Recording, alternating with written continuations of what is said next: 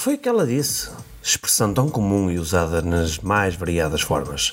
Seja ela irónica, sarcástica ou até jocosa, é a gênese para a criação deste podcast, que não tem qualquer intenção de agradar a todos e todas, não temos filtros nos temas que escolhemos, no tom com que nos expressamos, ou estamos minimamente preocupados com o politicamente correto.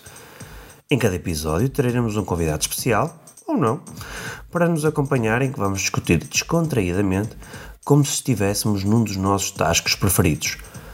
Os temas, obviamente, serão sempre diferentes e vamos abordar várias questões essenciais das nossas vidas. Ou então não. Podemos abordar temas de uma geração em que crescemos, os anos 80 e 90. Podemos discutir uma série, um filme ou até um tema da nossa atualidade. Não temos filtros, mas temos regras. Não usamos o nome próprio, porque alguns têm empregos que gostariam de os manter.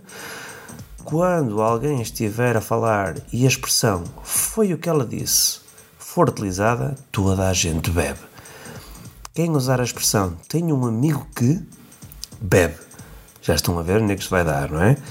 E no final, o nosso convidado especial, se existir, irá partilhar connosco um momento embaraçoso da sua vida.